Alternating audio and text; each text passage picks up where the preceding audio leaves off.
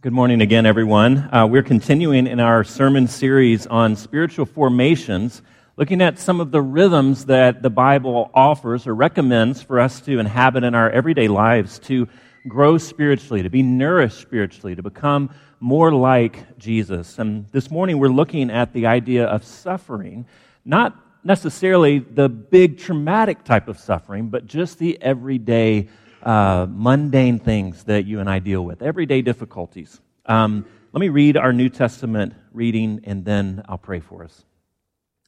This is James chapter 1. James, a servant of God and of the Lord Jesus Christ, to the 12 tribes scattered among the nations, greetings. Consider it pure joy, my brothers and sisters, whenever you face trials of many kinds, because you know that the testing of your faith produces perseverance. Let perseverance finish its work, so that you may be mature and complete, not lacking anything. If any of you lacks wisdom, you should ask God, who gives generously to all without finding fault, and it will be given to you. But when you ask, you must believe and not doubt, because the one who doubts is like a wave of the sea, blown and tossed by the wind. That person should not expect to receive anything from the Lord. Such a person is double-minded and unstable in all that they do.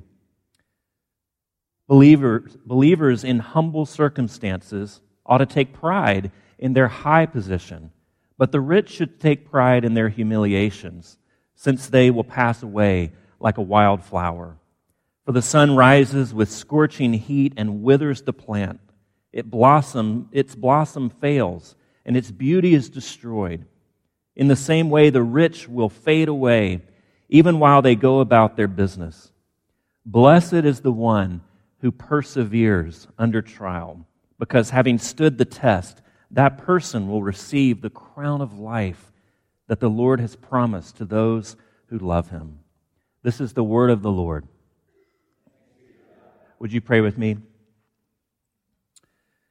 Dear Lord, as we think about how you have ordered life, as we think about the fact that many of us are going about everyday challenges and everyday difficulties, and that few, if any of us, are spiritual heroes, spiritual giants who are going about life in victorious ways that everyone wants to emulate. Most of us are just getting out of bed and trying to make do with the life that is before us. Father, I pray that you would be with us in that we would seek to grow, that we would seek to see the difficult, mundane challenges that we face each and every day as ways in which we can grow, as things that you have put in front of us in order to help us persevere, in order to teach us patience, in order to ultimately grant us true and lasting joy. Father, for those of us who are here this morning who may be suffering in incredible grief, who may be going through something very traumatic, I pray that we would in no way make light of that situation, that we would not look for easy answers, that certainly you do everything for the good of your people, but that we wouldn't belittle someone's traumatic experience by pointing them away from grief and the appropriate angst that comes with suffering. Lord, I pray that in all of this, that we will be able to see Jesus, that we will be able to be united more fully with Him and serve Him more fully. And it's in His name that we pray. Amen. A number of years ago, the Toronto Weekly, which is sort of their analog for the Willamette Week, ran a story that was picked up nationally called Welcome to Your Quarter-Life Crisis. And they noticed something similar to the midlife crisis that was happening in the lives of 20 and 30-somethings. And they said this phenomenon, known as the quarter-life crisis, is as ubiquitous as it is intangible, unrelenting indecision, isolation, confusion, and anxiety about working, relationships, and direction, as reported by people in their mid-20s to early 30s who are usually urban, middle class, and well-educated. Those who should be able to capitalize on their youth, unparalleled freedom, and free-for-all individuation, but they can't make any decisions because they don't know what they want. They don't know what they want because they don't know who they are. And they don't know who they are because they're allowed to be anyone they want. Now, we should pause and consider how fortunate it would be to have a quarter-life crisis in our 30s, because by that math, we're going to live to be 120. But the article goes on to say, when a contemporary 25-year-old's parents were 25, they weren't concerned with keeping their options open. They were purposefully buying houses, making babies, and making partner. Now, who we are and what we do is up to us, as we are unbound to existing communities, families, and class structures that offer leisure and self-determination to just a few. Boomer and post-boom parents with money and autonomy, more money and autonomy than their predecessors had, resulted in benignly self-indulgent children who were sold on their own uniqueness, place in the world, and right to fulfillment in a way that no previous generation felt entitled to. And an increasingly entrepreneurial, self-driven creation myth based upon personal branding, social networking, and untethered lifestyle spending is now responsible for their identities. Now, I don't want to oversimplify or belittle this sort of experience and this angst and maybe a crisis that some of us in this room are having, that making your way in the world in your 20s and 30s is increasingly difficult and challenging. But here's what's interesting to me about this passage or about this article, and what is relevant to our passage in James, is that each of these persons, what they were struggling with wasn't simply circumstances, it wasn't simply hurdles, but it was a controlling narrative that oriented them to the world. Notice what it said about them, that they had this idea of uniqueness that drove their personal spending and branding, that they felt entitled to profound personal fulfillment in their work. And they were driven by a creation myth based upon personal identity and branding. The circumstances that this generation is experiencing is not all that different if you look at it from previous generations, but the myth, the grand narrative that illuminates their lives and drives them forward or keeps them static is very different. And it puts a certain spin on their circumstances, leading to not just everyday challenges, but an existential crisis when they encounter a challenge. Now, James wants to give his readers, and he wants to give us, a very different narrative about life. He wants us to have a certain spin on our circumstances. He wants us to adjust our perspective. And he says, first of all, verse 2, "Consider it pure joy, my brothers and sisters, whenever you face trials or challenges of many kinds, because you know that the testing of your faith produces perseverance." There's a lot of important words in that one or two verses, but let's focus on two first of all, trials and perseverance. First of all, trials. What do you think when you hear that word? What did you think when we read that passage first? I don't know about you, but I tended to think tragedy, pain, loss, sorrow, something very traumatic. And certainly those things would qualify as trials, right?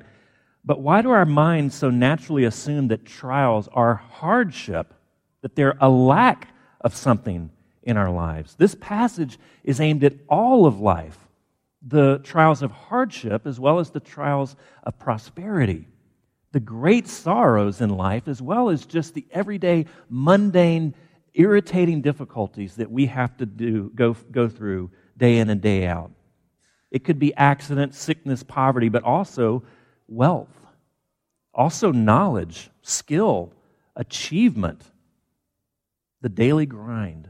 You see, trials in this perspective aren't necessarily the major tragedies of life, but the everyday difficulties that reveal your controlling narrative, that reveal the myth that you're living by, or the truth that you're living by.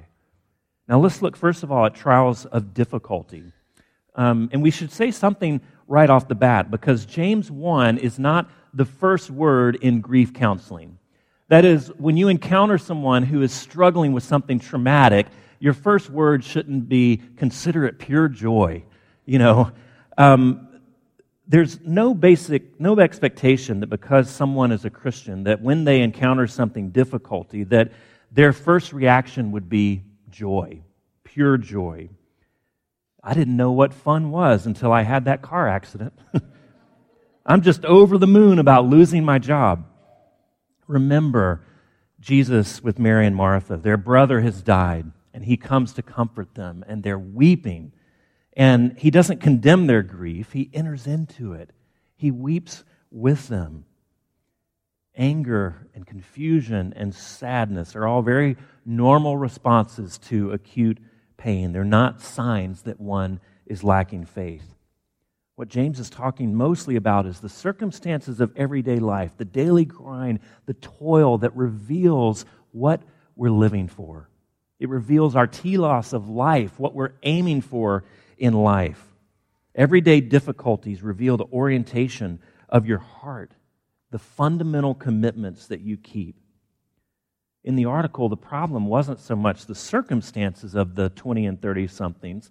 They were employed, they had a roof over their heads, they had education, they had relative prosperity, especially relative to the rest of the world, but they still had a perception of being blocked from something very important, from some greater fulfillment, from having everything they hoped for.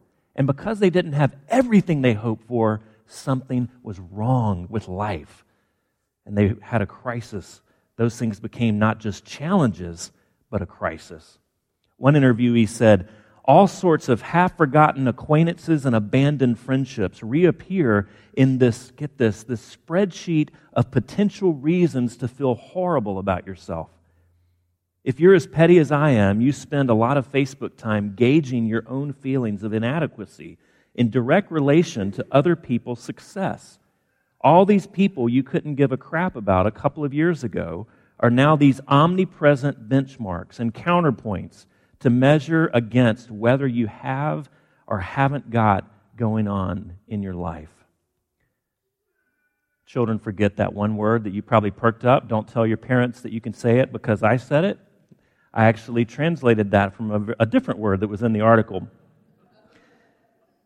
Everyday trials of lack, of feeling like we're missing out on something, that if I can't have everything, that we're completely crushed and disappointed.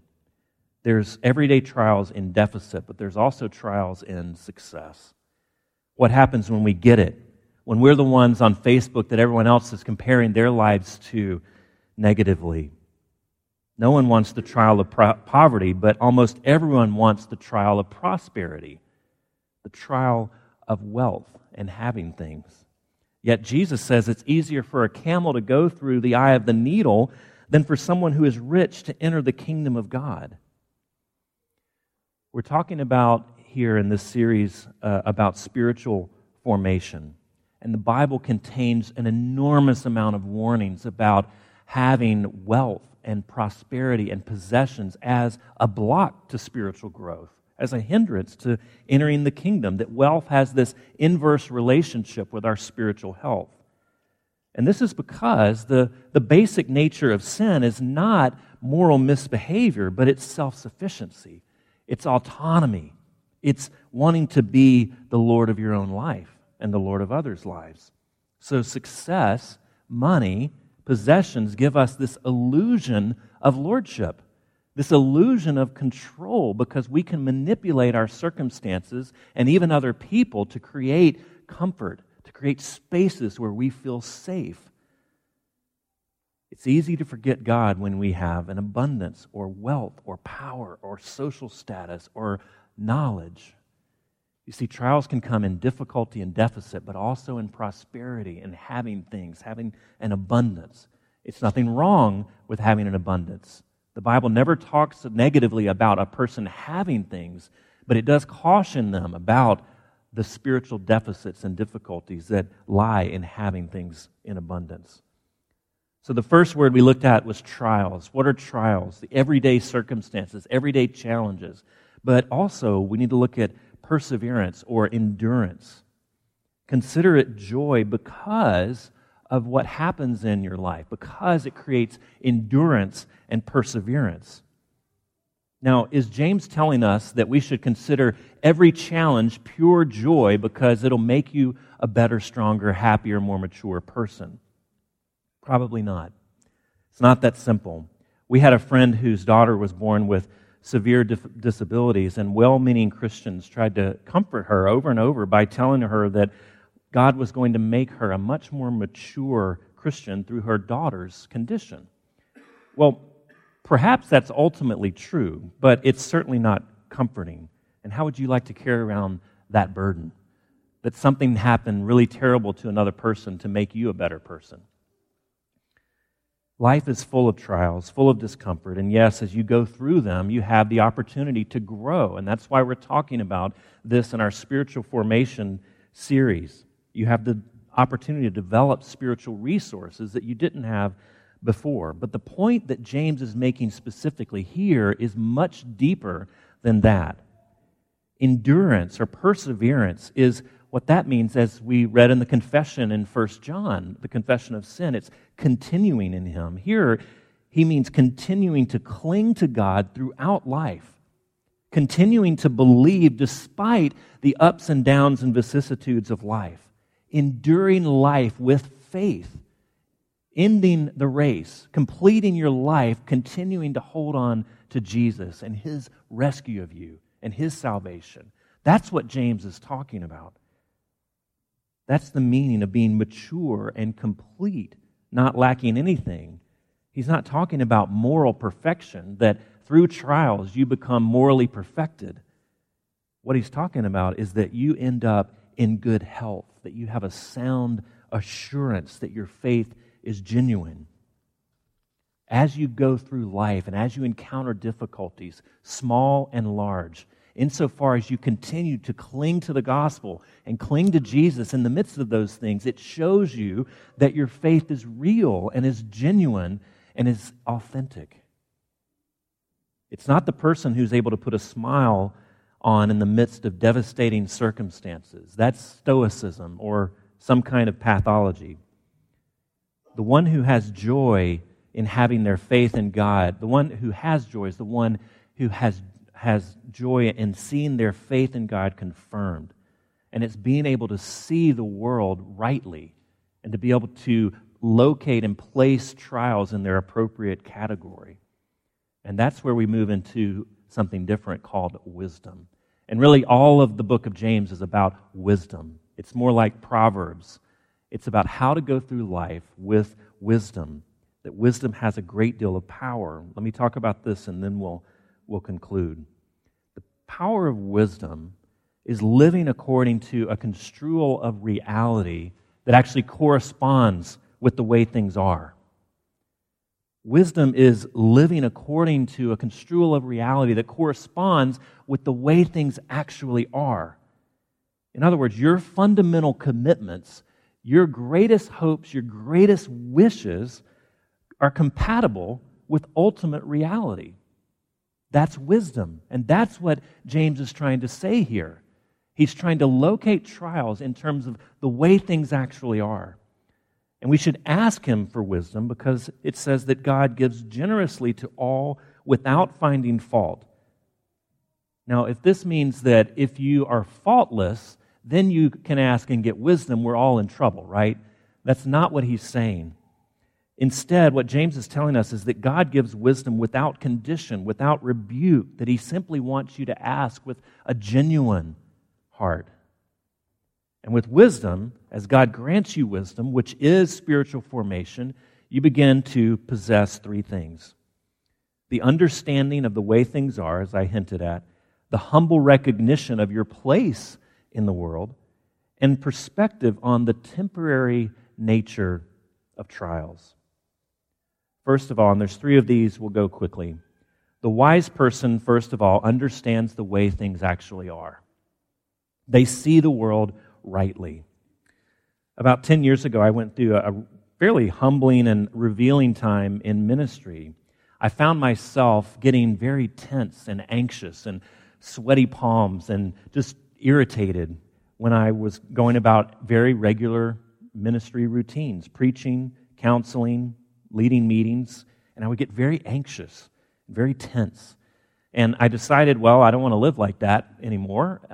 What can I do about it? And so I found a counselor, a spiritual director, and through a number of conversations, began to realize that what I was anxious about was blowing it. What I was anxious about and nervous about was being seen as unprepared, as a fraud, as a failure in some way.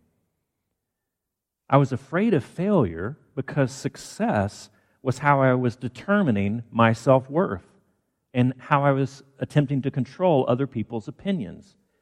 And one thing that stuck out to me that this counselor said is, why do you expect you're not going to fail? How could that possibly be your expectation? Who hits a home run every time they step up to the plate? And because he put it in sports language, it was easy for me to understand. Verse 10, the rich should take pride in their humiliation, since they will pass away like a wildflower. For the sun rises with scorching heat and withers the plant. Its blossom fails, and its beauty is destroyed. You see, what he's saying is that life happens to you. Life comes upon you. You can't control life. It's a flood of circumstances that are coming your way. And of course you're going to blow it. And of course you're going to fail. Of course you're going to be unprepared for everything that you encounter. And what I saw was that my success was determined on doing something that was completely unrealistic. And my body knew that. My body began to get anxious and fluttery and weird. It was telling me, you're living a dream. You're living a lie. My happiness was based upon an impossibility. And someone wiser than I helped me to understand the way things actually are. That life is difficult. You're going to blow it at your job, as a parent, as a child, as a spouse. You're going to fail. And sometimes just getting up and going to work and going through the everyday difficulties of life, sometimes that's heroic. Wisdom allows you to understand the way things actually are. Wisdom allows a humble recognition of your place in the world. You see, if we go through life thinking, I know the way that life should go, then life will baffle you, and God will baffle you. If that's your assumption, that I know what's best for me and this church and this person next to me and my children and my spouse all the time, then life is going to baffle you. God is going to baffle you. The Bible is going to baffle you. Instead of saying, I know how things should be, the wise person says, I'm still learning. I don't know everything. I could be wrong, but God knows, and I can trust Him. Wisdom adjusts our life theories, our theory of reality, to His. And isn't that exactly what James is doing here? He's inviting us to see the world differently. Centuries ago, Isaac Newton determined that light was made up of particles. And if you work at Intel or you're a prof at PSU or something like that, just give me a pass here. I think I'm right about this and how I'm describing this, but give me a break. I think this is right. Light had qualities of particles, of being a particle or having particles. But then some other people began to notice a number of centuries later that light seemed to have also wave properties. And what happened in the testing grounds, however you tested this, is that if you asked a wave question, you got a wave answer. And if you asked a particle question, you got a particle answer. Well, what happened is once they checked their instruments and made sure their tests were correct, they didn't say, well, what's wrong with light? It's not behaving like we know it should behave. No, they adjusted their theories. They adjusted their observations and said, it's both and. We don't know how. It's mysterious, but yes, these two things both exist. It's a wave and a particle. Instead, we begin to think our theory might be wrong. When we encounter things that baffle us, when we encounter things in the Bible that maybe baffle us, we think the wise person would say, maybe my theory about what the Bible is and how it works is wrong. Maybe my theory about life and ultimate reality needs to be adjusted. Maybe responding to trials with grief and angst is okay. It's correct, but it's incomplete. If you ask a human question of trials, you get a human answer. If you ask a God question, you get a God answer. Perhaps there's another way that trials work, and wisdom is able to see that. And then thirdly and finally, the wise person knows that suffering and trials are temporary. They're temporary. Why is it that when a woman finds out that she's pregnant, she's happy? She's over the moon, right? Most of them anyway. You just told her that for the next 2 to 3 months, she's going to probably be throwing up. She's not going to like any of the foods that she liked a few days ago. Nothing's going to sound good to her. Then she's going to get sick over and over. Then her body is going to get really, really big, and she'll be pretty much uncomfortable and hot most of the time for 9 months. And then she'll have to endure this excruciating process at the end of 9 months. And her body will not want to go back into the shape it was beforehand. And yet they're happy. They're delighted. They're over the moon that they're pregnant, even knowing all of that's going to happen. Well, why? Because she's not thinking about the difficulties physically, the trials. She's thinking about the delight of bringing new life into the world and holding that little baby. And that relativizes all of the pain and suffering and trial that she's going to undergo for 9 months. Now, why do I say that? Because we need to understand that suffering and trials are temporary, and that there's something, what James calls the crown of life, that is at the end. If this world is all there is, then of course challenges are crises. They're not just difficulties, because you've got to get all your happiness now. And you've got probably between 75 and 80 years, not 120. So if anything threatens your chances at acquiring happiness, you're not disappointed, you're devastated. Your pursuit of love, your fulfillment at work, building financial reserves, approval of your peers, these become absolute non-negotiables. You have to have them or else, and you have to have them now. And as such, they become gods that control you, telling you that you'll never be a whole, happy, fruitful person without them. That's your controlling narrative. The problem with the people in that article, the problem with many of us, is not our circumstances, but it's the controlling narrative that we live by, that interprets our circumstances. And what James is wanting to do is to reinterpret them for us and give us reasons why the wise person can deal with difficulties without falling apart, without falling to pieces.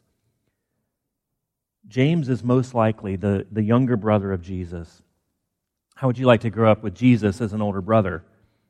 He'd probably be nice to you and not pick on you and not hit you, but he'd be better at you than everything too. Every time you misbehaved, Mary would say, "Can't you be more like Jesus?" Wouldn't it be difficult, too, to believe that your brother was the Messiah? Wouldn't it be difficult to think that this guy that was down the hall from you or in the little, shack was the king of the universe? Well, there's some indication in the Gospels that he was, in fact, dubious, but we see in Acts James becoming a pastor, James becoming a shepherd, James becoming a wise church leader that is staking everything on the fact that Jesus is the Messiah and who he said he was. You see, what had happened is that his life and his understanding of ultimate reality had been reinterpreted. Just as James is wanting to reinterpret ours, the life, death, and resurrection of Jesus completely reinterpreted James's view of ultimate reality and what was going on in the world. It gave him a new controlling narrative. And if Jesus, the Son of God, his brother in that circumstance, endured great trial and suffering, it means that God doesn't stand far off from our suffering and from our trials, that they aren't meaningless. And if Jesus rose from the dead, if he gained victory over death, then there's reason to hope. There's reason to believe that your sorrows and your trials not only are not meaningless, but will be ultimately redeemed. And James says finally, and we'll conclude here, "Blessed is the one who perseveres under trial, because having stood the test," that is, the test of life, "that person will receive the crown of life that the Lord has promised to those who love him. Let's pray. Lord, so many of these promises seem so very far away and intangible and hard to wrap our heads around. They seem at times impractical. The difficulties and trials that we are facing start again in just a few minutes or start again on Monday. Lord, I pray that we would somehow, not of our own strength, but in yours, that we would carry the realities that you are King of the world, that you lived, died, and were resurrected on our behalf, and that we would see you in the everyday details of life, that we would begin to ask, what is God wanting to show me? What are you wanting to do in my life through this particular circumstance? We pray that we would see you in those things and cling to your promises in the midst of them. We pray in Jesus' name. Amen.